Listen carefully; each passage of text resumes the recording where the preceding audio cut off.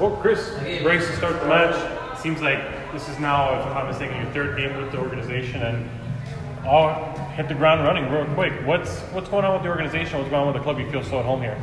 I played with Paul before. This is my, I think fourth year playing with Paul. So, there's a lot of comfortability between the both of us. He trusts me, I trust him, So, for me, it's just slotting in and earning the trust of my teammates, and hopefully I've been doing that. We've been playing pretty well, I think, but there's something we can still build off of, I think.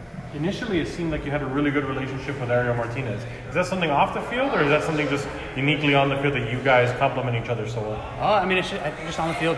He's a great guy off the field too, but on the field, we're there to do a job, and we both understand where each other needs to be, and we keep finding each other.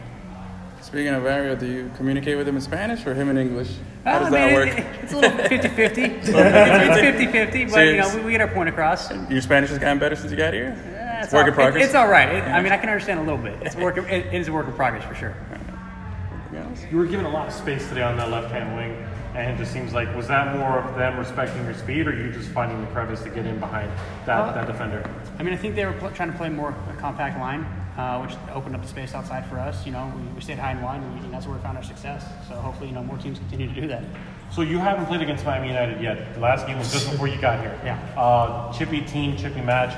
Do you have any kind of idea of what kind of deployment you might be playing in against that match, or would it just be same position, same day?